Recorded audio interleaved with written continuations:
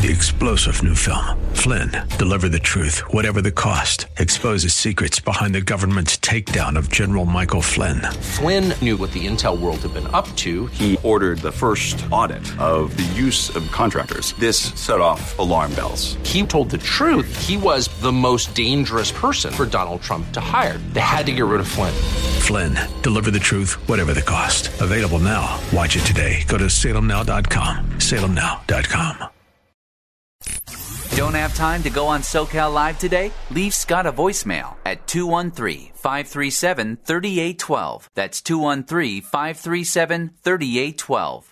Welcome back, everybody. Southern California Live. This is hour 2 of our program. We're on every single day from 3 to 5, every single weekday, 3 to 5, right here on this station. It's great to be with you. We also have a podcast. If you ever miss an hour of our show, just go to our station website. You can subscribe to the podcast and download that. The number is 888-528-2557, and we'll take your call if you want to join the conversation. And you know what? I like to consider myself somebody who can take, things going on and predict what's going to happen. Not in a spiritual sort of way, meaning I'm not saying I'm a prophet or anything like that, but, I'll take some time to predict who might win the election coming up or predict different things. About a year ago, I predicted that gas prices in California will go up to $8 or $9 a gallon. And I got to say that I was kind of, just personally, like when they got up to about 7 and then they went down, I thought, I guess I got that wrong, and I gave up on it. But thanks to OPEC and refineries and the governor and whoever else you want to blame, I guess, they're going up. I don't know if the governor has anything to do with it, but I don't know that any of the politicians really are controlling this one way or the other. Maybe certainly with the taxation and other things they are, but man, it could go up $8 or $9. In fact, I wanted to mention I got to meet a lot of you at the KKLA event in Los Angeles, the money management seminar. Thank you for coming. We had 350 or so come to that on Sunday, so I encourage you to go to that, or Saturday morning. And it was great to meet a lot of you there. If you noticed, right next to, it was at Core Church in Los Angeles, there was a gas station right next to the church. In fact, it was conveniently connected to the parking lot of that church. And I was out of gas, so I went in there to get gas afterward. And I didn't even pay attention to what it cost. I just wanted to get back on the road. And I paid $6.79 a gallon for regular unleaded. That's the second time I ended up paying that amount, because I did that a few months ago and it got really high. But I should have known better the time before. Even this time, $6.79, and I guess it might be on its way up. Anyway, I know that's hurting a lot of you, and I hope that you are dealing with that okay. We'll talk about that more another time. But, with all the politics and things going on in the world, there's a good example. I don't want this to be missed, because it's a good example of rivals who set aside their rivalries, at least for a moment, to do what needs to be done. What's happening in Florida is hugely significant. This hurricane was terrible. The Governor DeSantis last week called it a once-in-500-year storm. And there was a lot of attention today with President Biden coming down and being with the governor and being there to walk around and the most damaged areas. And is there going to be tension between those two men who could end up being political opponents in the next presidential election? I think that's possible. I'm not convinced at all that President Biden's going to run. In fact, I'm pretty convinced he's not, but he says he's going to run apparently, so we'll see. But that is certainly is possible, and they have traded barbs back and forth as politicians do, and so lots of people were wondering, how is this going to look today when they are together? Are they going to be able to get along? And it matters because they need to get along right now. They have a job to do. There's always politics, and there's always, my opponent thinks this and that, and here's why they're wrong, and we should be doing that's not even an unhealthy part of politics. We should be able to debate. But, as we have become a nation that is so divided on so many different things and just kind of nasty, and there's been some nastiness, with people who are current. People wondered what is going to happen here. And I was pleased, at least from everything I saw today, that they handled this very well. The governor welcomed the President Biden, and Governor DeSantis welcomed him and his wife, and they had a joint press conference together. And this is how Governor DeSantis opened up his remarks. Well, good afternoon, and I want to thank President Biden and Jill Biden, as well as Administrator Deanne Criswell for coming down here, looking at really significant damage here in Lee County, and there's other places where you have really significant damage as well outside of this general area. We were very fortunate to have good coordination with the White House and with FEMA from the very beginning of this. We declared a state of emergency last Friday, September 23rd. This was a disturbance out there by Columbia. And then the next day, we got a major disaster declaration approved by the president, and we really appreciated that. And that basically set off the massive mobilization that we had ready to be able to respond to this storm. Both President Biden and Governor DeSantis have been given questions by reporters that really are meant to stir up more division, that are really meant to say, do you have, the way they're sort of phrased, it's, do you have any criticisms for President Biden, or do you have any criticisms for Governor DeSantis? And today I was pleased that both men handled this pretty well. And I think we should acknowledge that. And we should expect this out of our leaders, especially when there's a time of disaster. Governor DeSantis went on to say this. And I think we've worked as well across state, local, and federal of any disaster that I've seen. There's got to be politicians on DeSantis' side saying you need to say that Biden is slow, that they're not responding well. But if that's not true, then don't say it. And I think ever since Katrina, there is this, every time there's a hurricane, and you wouldn't know it from listening, but we have these every so often. Every time there's a hurricane, you wouldn't know it from listening to, the media is acting like this is all new.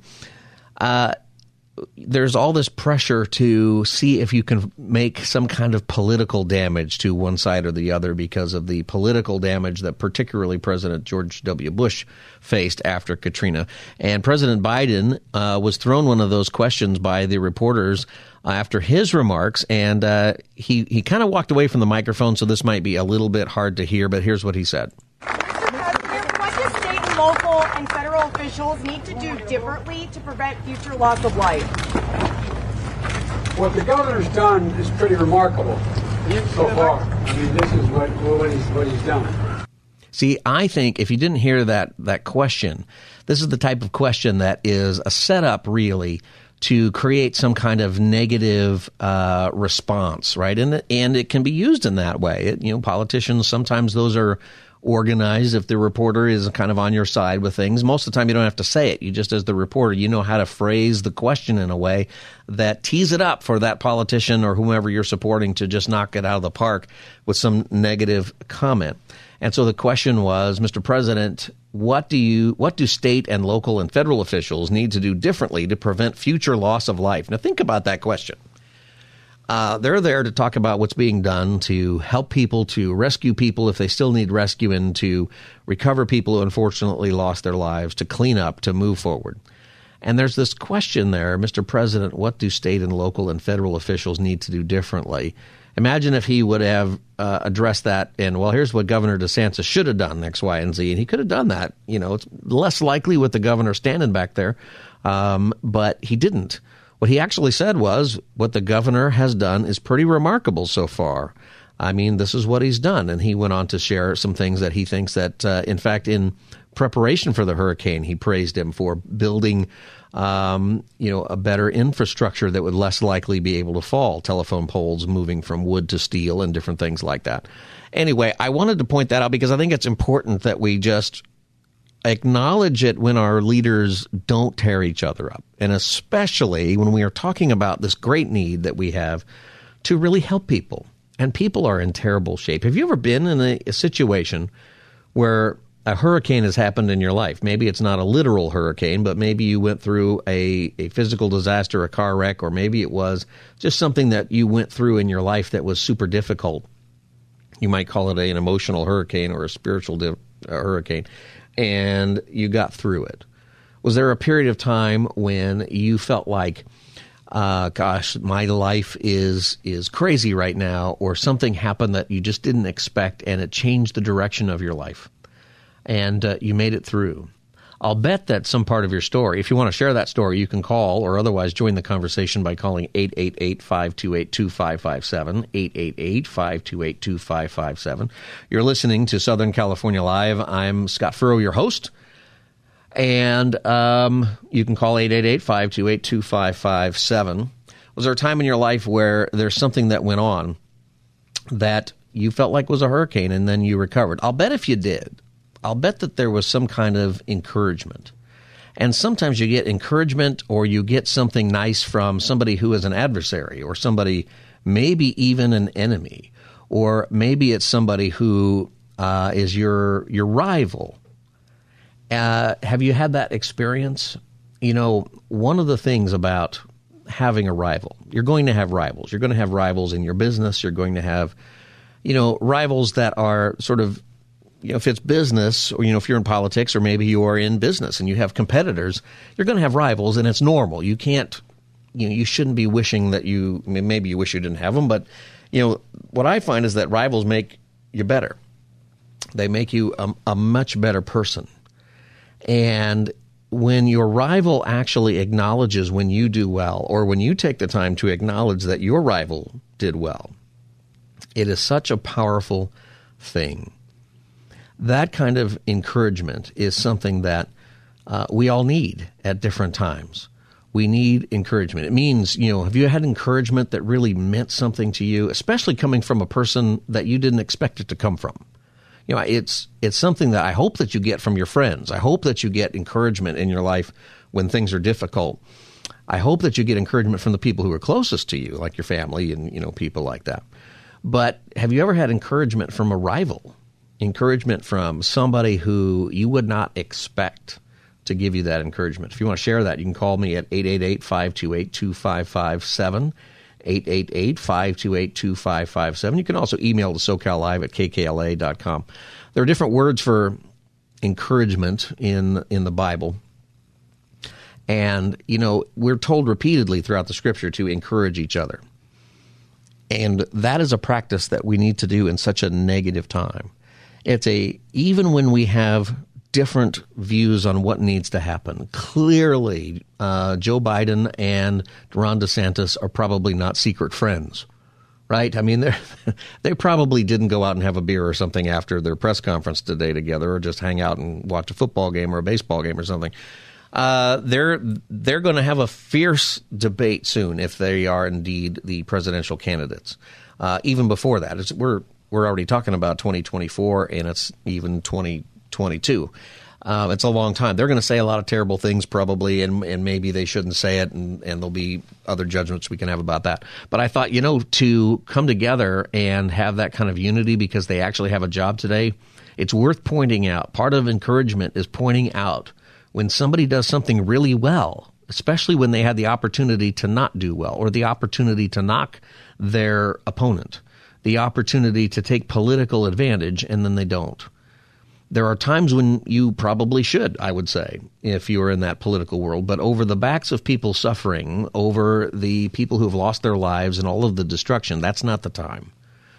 It just gets unbelievably ugly. And then what happens is, one way or the other, services are being denied one group of people or another, that the fighting going on between, say, Washington and whatever state something is going on. And if the governors and the president don't get along, if the federal and state agencies can't work together, if there's too much bureaucracy, then people are hurt ultimately.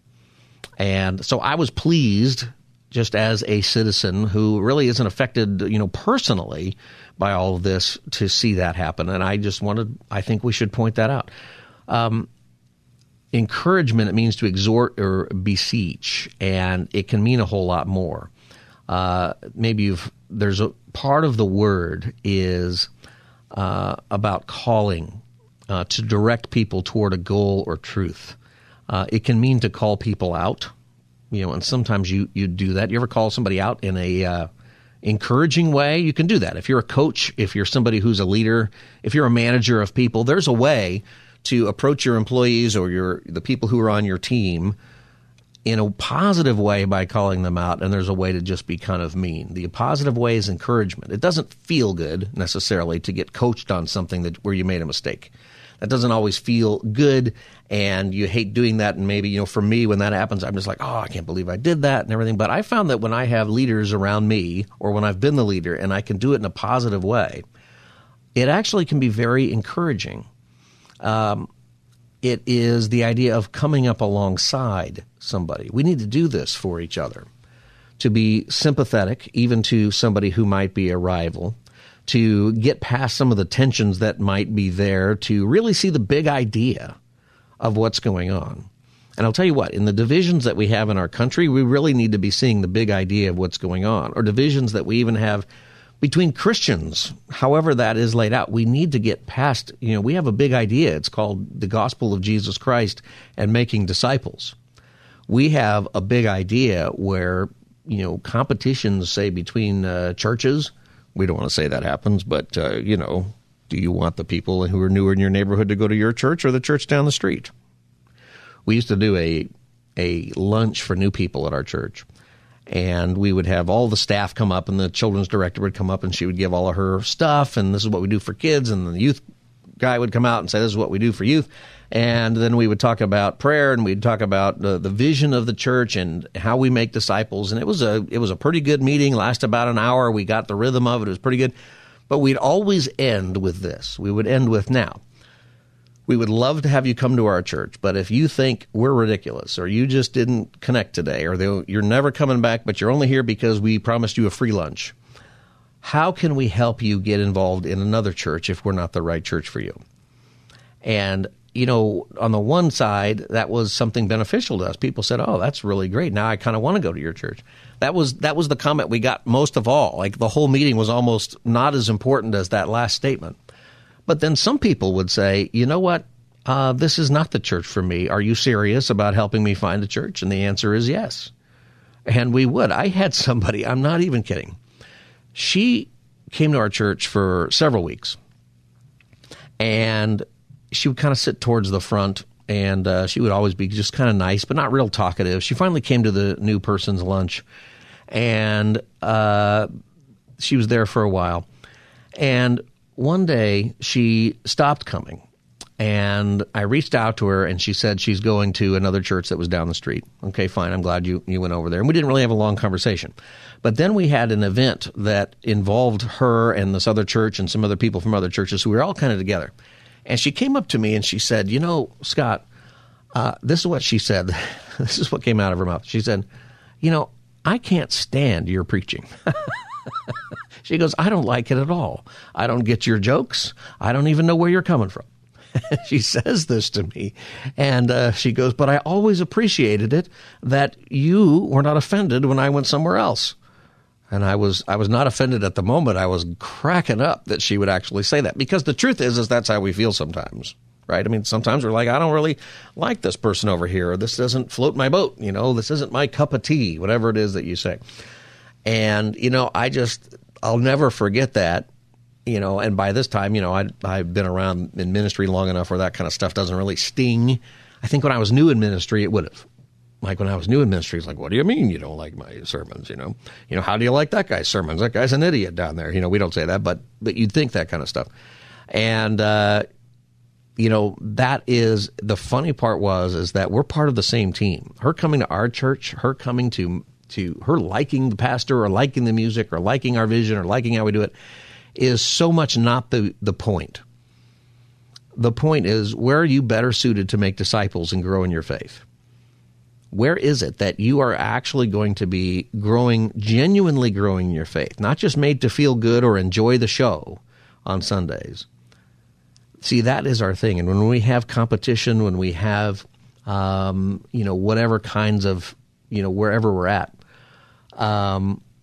we need to be encouraging of one another. If you're in business, it's an interesting thing. In business, you want people's money, right? The purpose of your business, or even if you're in a nonprofit and you're raising money for, liver disease or something, there might be competitive liver disease nonprofits. Well, you want to have the better sales pitch, and you want people to donate to your ministry or your company. You have competitors. If you're McDonald's, you don't want them going to Burger King. You want them coming to McDonald's, right? Do you have the ability to say, hey, I'm glad that you like the Whopper better than the Big Mac? Is there something bigger than just that profit, something bigger that the enjoyment? It's hard to think of it maybe that way when you're thinking about customers, you're thinking about donors, but it doesn't work as well. This analogy doesn't work as well as in business as it would nonprofit or church. But if you're a nonprofit and somebody goes to another nonprofit that's really doing the same thing as you, but they feel like they're better used over there, you should celebrate that person. Encourage them. Encourage that other nonprofit. Look at the great work they're doing over there. Now, you might think your work is better. You might even be right. But encouragement is always better. It's sympathetic. It's loving. It insists on truth, ultimately. If you're really encouraged, right, it has something to do with truth. If you're really encouraged, even if you are encouraged to do better, you're encouraged to change your plan. If it's rooted in truth, it's such a good thing. Even if temporarily it stings, it's a really, really good thing. Can I encourage you to encourage somebody today? Find somebody to encourage. A neighbor. Hey, I like the way you're doing your lawn. Don't lie to them. It's got to be true. If you don't like how they're doing lawn, figure out what they are doing well and say that. Your coworker, hey, you did a great job on this project. Don't use the word but after that. You did a great job on this project, but you really messed up the entire company with this other project. Don't say that. Just be encouraging. It will improve your relational world. It will improve your workplace. It will improve your church. It will improve your family when we are encouraging in this way, because there's something much bigger. And, that bigger thing for us is the gospel of Jesus. That bigger thing is making disciples. That bigger thing, if you're thinking about politics in our country, is the success of our country, of the values that we have. We have a scary world right now. We're talking about nuclear war and gas prices and recession and all of this. We need our leaders to do well, encourage them when they do well. I got to take a break. This is Southern California Live. You can call and join the conversation, 888-528-2557, 888-528-2557. I'm Scott Furrow. I'll be back as the Wednesday edition of SoCal Live continues. This is SoCal Live with Scott Furrow on 99.5 KKLA. Join the conversation now by texting Scott in the SoCal Live studio at 213-537-3812. Welcome back, everybody. Southern California Live. I'm Scott Furrow, and I'm pleased to report that the Dodgers won their game this afternoon, their final game of the season. If you are a baseball fan, we have a lot of baseball in Southern California coming up. Padres made the playoffs. Dodgers won their 111th game. That is pretty amazing. Yes, they are. I think it's the fourth best season ever. And it is the best season in the National League since 1906 or something like that. 111 games they won. If you win 111 games, if you have a record-setting number of games, you really have to win the World Series, right? I mean, that has to be obviously that's the goal, but that's the goal of every team in there. Anything can happen in the playoffs, but if you win that many games, it's pretty sad if you don't win the big one, but you don't always. A lot of those teams, the record is the Mariners. I think 2001 or 2, they won 116 games, and then they didn't make it to the World Series. Mariners played it again. If you're a baseball fan, lots of baseball coming up, so lots of baseball in Southern California. Congratulations to the Padres. I've explained before how one can be a Dodger fan and a Padres fan at the same time. Much harder to be a Padres fan first and a Dodger fan. I understand that, being that I have been in L.A. and San Diego. But let us encourage each other, as I have been saying, to do well, to encourage our rivals. Harder for me to encourage the Giants. I'm very encouraged that the Giants are not part of the playoff picture. I've told people, people say, well, what's your second favorite team? My second favorite team is any team playing the Giants. That is my second favorite baseball team. This is Southern California Live. 888-528-2557 is the number. 888-528-2557 if you want to join our conversation.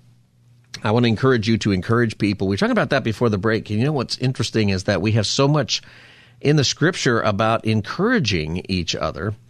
And, churches, Hebrews 3, verse 13, but encourage each other daily, as long as it is called today, so that none of you may be hardened by sin's deceitfulness.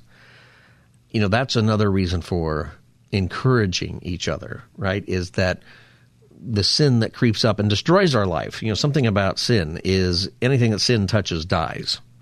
You have to know if you've got sin going on in your life and you're embracing it and you're moving forward with it, it's going to cause harm. That's what it does. It's a Hebrew word that is an archery term that means miss the mark, that you didn't quite hit the target. Now, you might have missed, some of us in our sins, we miss the target altogether. You ever go shoot, archery, bows and arrows at some camp somewhere, and you shoot it off into the trees and it's just long gone? I've done that a couple of times. All of it is, if you don't hit that bullseye, that's the idea. The bullseye is what would be ultimately perfectly true, and it's hard to do that consistently. As you grow in your faith, you do that more often, and you get better at walking in your faith, but you need encouragement. You need encouragement for other believers, and I would encourage you to do that. It's something that we need to make intentional. We don't really get a encouragement department. Is there the encouragement pastor at your church? Is there you got the children's department and you've got the youth department, and then you have the encouragement department?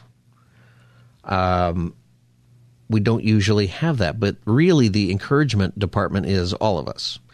The encouragement department is each one of us. Go to church on Sunday. You should be going to church on Sunday. Encourage somebody. Find somebody just to encourage. Hey, you look nice today. Hey, good to see you.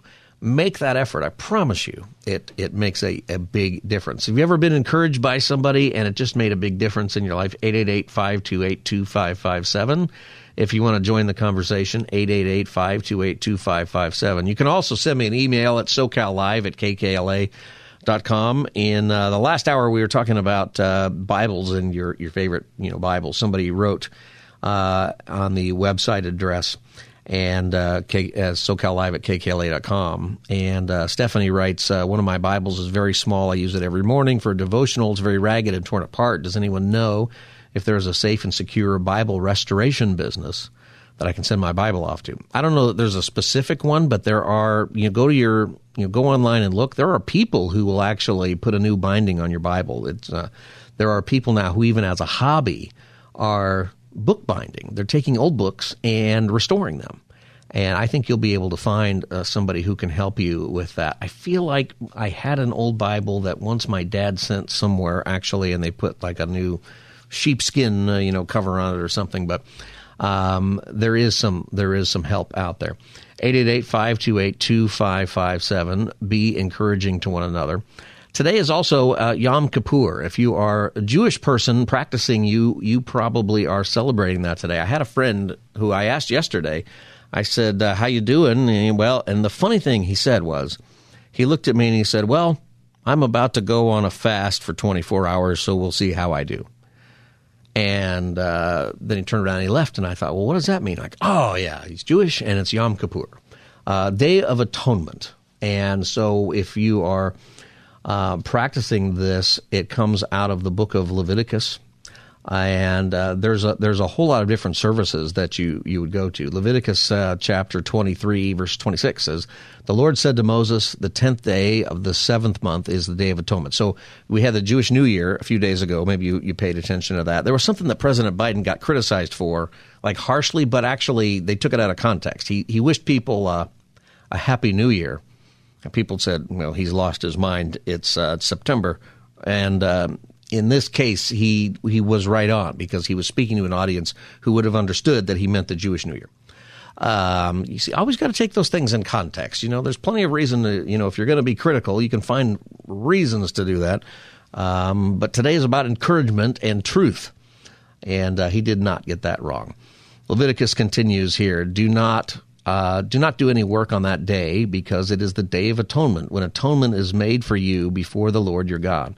Those who do not deny themselves on that day must be cut off from the people. This is Old Testament, okay? Serious business. I will destroy from among their people anyone who does any work on that day. You shall not do work at all. This is to be a lasting ordinance for the generations to come wherever you live. It is a day of Sabbath rest for you. You must deny yourselves. From the evening of the 9th day of the month until the following evening, you are to observe your Sabbath. And so many people are doing that today. I think it is, when you are looking for some evidence that Christianity is true, part of it is the fact that there is still observance, even by Jewish people, of this. Now, a Jewish person's not going to agree with me. My friend would not agree with me. He would say we're doing this because the Messiah has not yet come. I would say, no, he has come, and his name is Jesus. And, we would have a conversation about that. 1 John 4:10, in this is love, not that we have loved God, but that he has loved us and sent his Son to be the propitiation for our sins. So as Christians in the New Testament, we have the Day of Atonement ultimately is the sacrifice of Jesus Christ, where he atoned for our sins. But we can still learn a lot from these ceremonies. And I would encourage you to actually read up on these ceremonies. I'm not an expert on a lot of them. I've gone to many things and I've read some things. And I've always thought, I should know this better because it really helps explain the Bible to you. It helps explain who Jesus is. If you have a Jewish friend or you're listening maybe and you're Jewish and you want to call and add to our conversation, we'd love to have you, 888-528-2557. Are you going to services today? What does it mean for you? What are you're going to, if you go to all the services, there'll be some in this afternoon. And they will end with the blowing of the shofar, ram's horn. And it's a very meaningful thing. As a Protestant believer, as a Christian, Catholic would believe this too, Jesus is the Savior. And we have the ultimate Day of Atonement has been done. 888-528-2557. Joe in Huntington Beach, welcome to Southern California Live. So, Scott, you talk about encouragement, and Joseph is my name. And then, diving deeper into that, I find out that Barnabas walked alongside with Paul and others and, kind of dissecting his name. Mm-hmm. Joseph means the encourager. And so I go back to the scripture. Sometimes our names have relation. I truly believe that. But Barnabas, of course, everybody needs a Barnabas in their life. They need the encourager. They need someone to walk along with them. So just want to bring that to light, my friend. Thank you for doing that, Joe. I appreciate that, and I'm glad you know that about your name, that it is an encouragement. Barnabas is a name where it is associated and means this encouragement. In the book of Acts, I'm looking it up here, Acts 11:22. News of this reached the ears of the church at Jerusalem, and they sent Barnabas to Antioch. When he arrived and saw the evidence of the grace of God, he was glad, and he encouraged them all to remain true to the Lord with all of their hearts. He was a good man, full of the Holy Spirit and of faith, and a great number of people were brought to the Lord. His name means son of consolation, son of comfort. Different kind of way of saying encouragement is what he is. So you often hear, as Joe just mentioned, you need a Barnabas in your life, somebody who is an encourager. Do you have that person? If you don't, start being that person. You can be that person. But I hope that you've got that person in your life, as he says, as Joe said. A good man, somebody full of the Holy Spirit and faith. And the reason it's so important is a great number of people were brought to the Lord. You don't see people brought to the Lord because of discouragement, people who are being discouraging. When you, at your church, you probably have never gone to church and said to somebody who's at the booth or an usher or somebody, you probably didn't lean over and go, hey, who are all the discouraging people? I would like to sit with them. Who are the people who complain all the time, who mutter under their breath? I want to go sit with them. Nobody says that, right? And we say we don't want that relationship. But that's why those things are sin. That's why those things we need to help those people. We need to encourage those people. If you know who the complainer is, if I just said that and somebody's face just popped up in your brain because you know who they are, maybe you should sit with them on Sunday on purpose and encourage them. And be a positive person, full of the Holy Spirit and faith, and encourage them to remain true to the Lord with all of their hearts, like Barnabas does. I promise you, it will affect that person in a great way, and may even affect your whole church, your whole community, wherever you decide to do that. This is Southern California Live. You can join our conversation by calling 888-528-2557, 888-528-2557. I'll make another point about Yom Kippur when we come back, and we'll also take your calls about that or about encouragement, 888-528-2557. I'm Scott Furrow. I'll be back as the Wednesday edition of SoCal Live continues. Too nervous to go live on the radio with Scott Furrow? Then share your thoughts on the SoCal Live voicemail at 213-537-3812. That's 213-537-3812.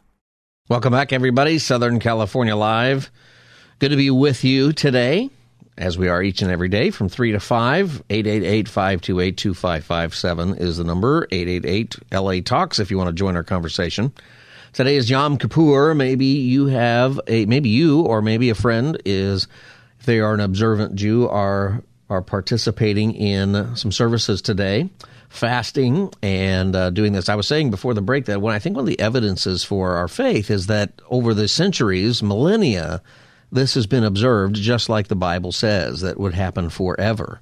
And as Christians, we would have a different view of it. The view we would have is that the Savior has come, that the Day of Atonement permanently has come from Jesus Christ. Or some might say that ultimately it's at the time of your judgment, but your judgment has been sealed in Christ because you have faith in Him and you've been saved.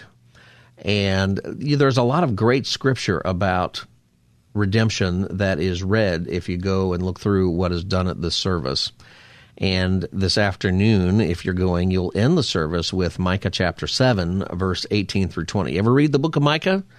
I'm actually our small group is going through the book of Micah, and it's hard because there's so much judgment in that book, although there are great things that we've ended up with great discussion. The Bible, by the way, is really meant to be discussed in a group, and it's important to read it on your own. It's important to have, your daily Bible studies to know what it says, but really it's meant to be done in a group. It's meant to be done with somebody who is a teacher, who has studied, so you're not just guessing at what things mean. You ever go to Bible? I've been in Bible study or Sunday school where everybody reads a passage and they go around the room deciding what they think it means, and everybody is 100% wrong. That's bad. It's not supposed to be like that. It's supposed to be study. What does it actually mean? It ends with Micah chapter 7, verse 18 through 20. And Micah is just a fascinating book when you put it in the context of history and the Assyrian Empire and the different things that were going on then. But here's how Micah ends. There's so much judgment against Israel, judgment against Jerusalem, judgment against the priests, judgment against those who, would do evil in the sight of the Lord, judgment against those who, there's stuff in Micah about making stuff up about your faith, right? That there's judgment for those who just say what they feel like needs to be heard. So the prophets are not prophets at all, except for Micah. And Micah is saying that judgment is coming. All of the other prophets are saying, hey, if you do these things, then things are good. God's not really upset with you. It's not a God of judgment, blah, blah, blah, blah, blah, which goes over a lot better. Maybe you get a better offering or better attendance at your service, but it's not true. And if God is real, which I believe, and obviously, hopefully most of you believe, then what is happening is true. Then God's promises are actually going to be kept. And the end of the book of Micah, it's a reminder of the promise given to Israel, the promise given that there would be a Messiah, that there would be someone who would ultimately, that the Lord would ultimately atone. And it ends this way. This is how the day would end. Who is a God like you, who pardons sin and forgives the transgression of the remnant of his inheritance? You do not stay angry forever, but delight to show mercy.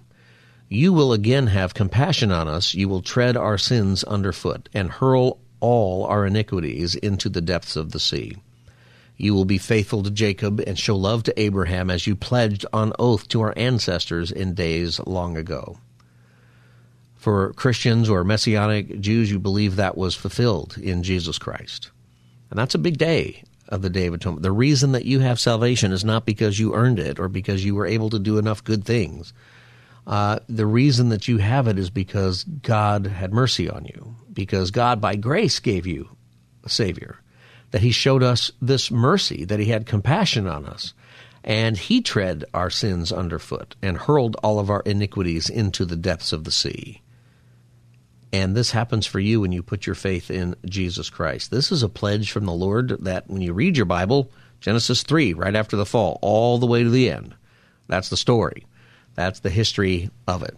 Can you encourage each other with that? That's something else to encourage people with. It's a great book here. Micah chapter 7 it's a hard book to study because there's a lot of judgment. It makes a lot more sense when you bring in a lot of history. This is a book that's harder to understand just by a basic reading, but you can do it.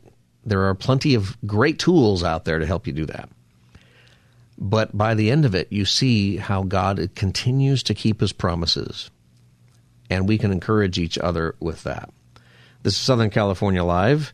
The number is 888-528-2557, and you can email me at socallive@kkla.com. I got another email. I want to read it to you as we finish up here. This is from Lori, and Lori, thanks for sending this. In the first hour, sometimes the emails come in a little bit later.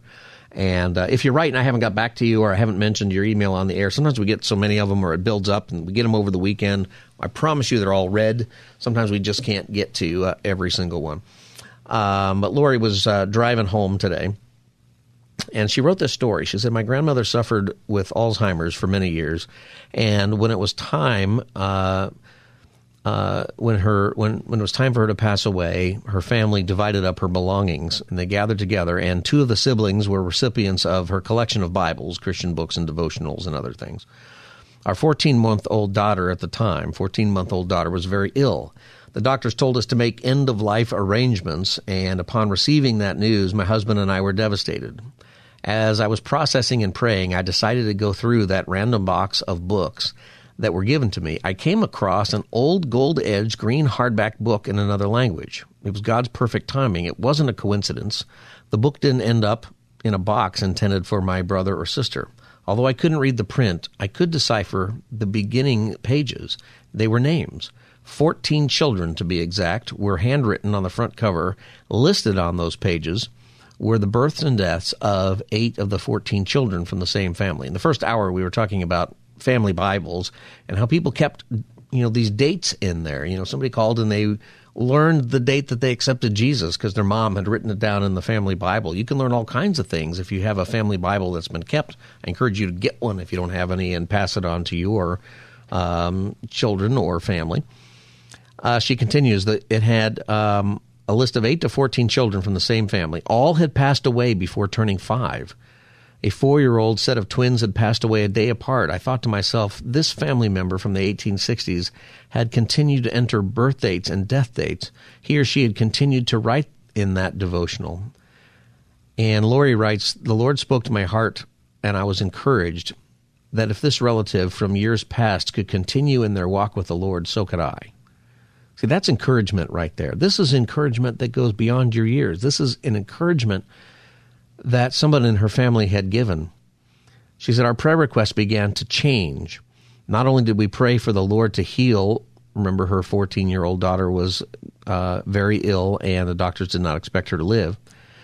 Not only did we pray for the Lord to heal her and extend her days, but we also prayed something like this: Jesus, if she won't walk with you, please take her into your presence.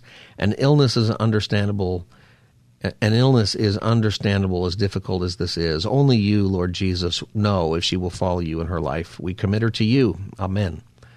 And in August of 2022, we celebrated her 33rd birthday. Doctors did not know. They had limited knowledge, and man didn't know, Lori writes. But our great God had plans for her.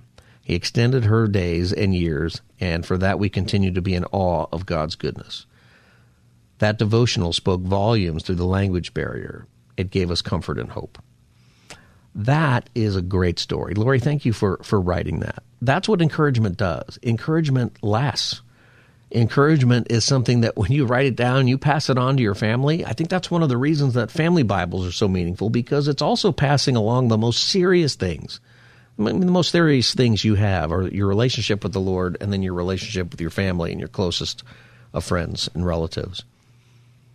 And what a great thing to be encouraged. A family where, in the 1860s, a lot of kids died. That was kind of the way of it. If you go back and you look at a census report from the 1860s, it asks you how many kids you have living, and it also asks you how many kids have died, because that was pretty common. And so many kids in this family had passed away, and it encouraged someone 160 years later. See, that's the power of encouragement. It's the power of what God does when we commit to them. And this is a great prayer, by the way. I think when you pray for people and they pray this way, you pray for their salvation. You pray according to Jesus' name. You pray in this powerful way. What a great story. Thank you, Lori, for sending that. I'm going to take one more call. We only have a few seconds left. Pastor Harold from Inglewood. Pastor, we've only got a few moments. Thanks for calling Southern California Live. Hey, how you doing, Pastor? Thank you for accepting my call. Yeah. Real quick, I teach the Jewish side of Christianity. And what I've learned over the years, that all the feast days, the 7 feast days, have everything to do with Christianity. Yeah. For example, Passover is the day Jesus died on, the 14th of Nisan. That's the actual day he died on. Yes. Unleavened bread he was buried on the 15th of Nisan. He rose on the 18th, called First Fruits. And he started the church began on Pentecost. And then there's 3 feasts. There's 4 feasts in the fall and 3 in spring. And then you have the next feast, Rosh Hashanah, which is the wedding of the Messiah, the wedding of the bride. And then you have Yom Kippur, the Day of Atonement. That's when he atones for all of our sins forever. And he gets rid of sin. The scapegoat goes away. And then you have Feast of Tabernacle, where he reigns with us for 1,000 years. So what happened was, when I was at my friends, I have a lot of Messianic Pastor, Jews. I got like 10 seconds. Go ahead. Okay. We can continue this call later on, but I have Messianic friends, and I'm at their house, and they're celebrating unleavened bread. And they wrap this bread in a white blanket, and who they're wrapping up? They're wrapping up Jesus. And then they tell the kids to go find it, Apple-Coleman, and they're looking for Jesus. Yeah, it's awesome. Pastor, I got a hard break. Would you do something? Would you stay on hold? Maybe we can get your number, and when we have these holidays or things come, maybe we can give you a call, and you can help us understand these things better. Thank you so much for calling. I'm Scott Furrow. This is Southern California Live. We're on every day from 3 to 5. I will see you tomorrow. Thank you, Pastor Harold, for calling. God bless you. I'll see you tomorrow. 3-star General Michael J. Flynn, head of the Pentagon Intelligence Agency, knew all the government's dirty secrets. He was one of the most respected generals in the military. Flynn knew what the intel world had been up to. He understood its funding. He ordered the first audit of the use of contractors. This set off alarm bells. The explosive new documentary, Flynn, Deliver the Truth, Whatever the Cost, uncovers the facts behind this scandal. Flynn told the truth. He was the most dangerous person for Donald Trump to hire. I find out the worst enemy that I'm going to face in my life is right here in America. They took my assessment and they wanted me to change it. And I was like, I'm not changing it. They had to get rid of Flynn. With in-depth interviews, archival footage, and never-before-seen personal records of the man behind the headlines. I just felt like I was drowning. Flynn, Deliver the Truth, Whatever the Cost. Available now. Watch it today. Go to salemnow.com. salemnow.com.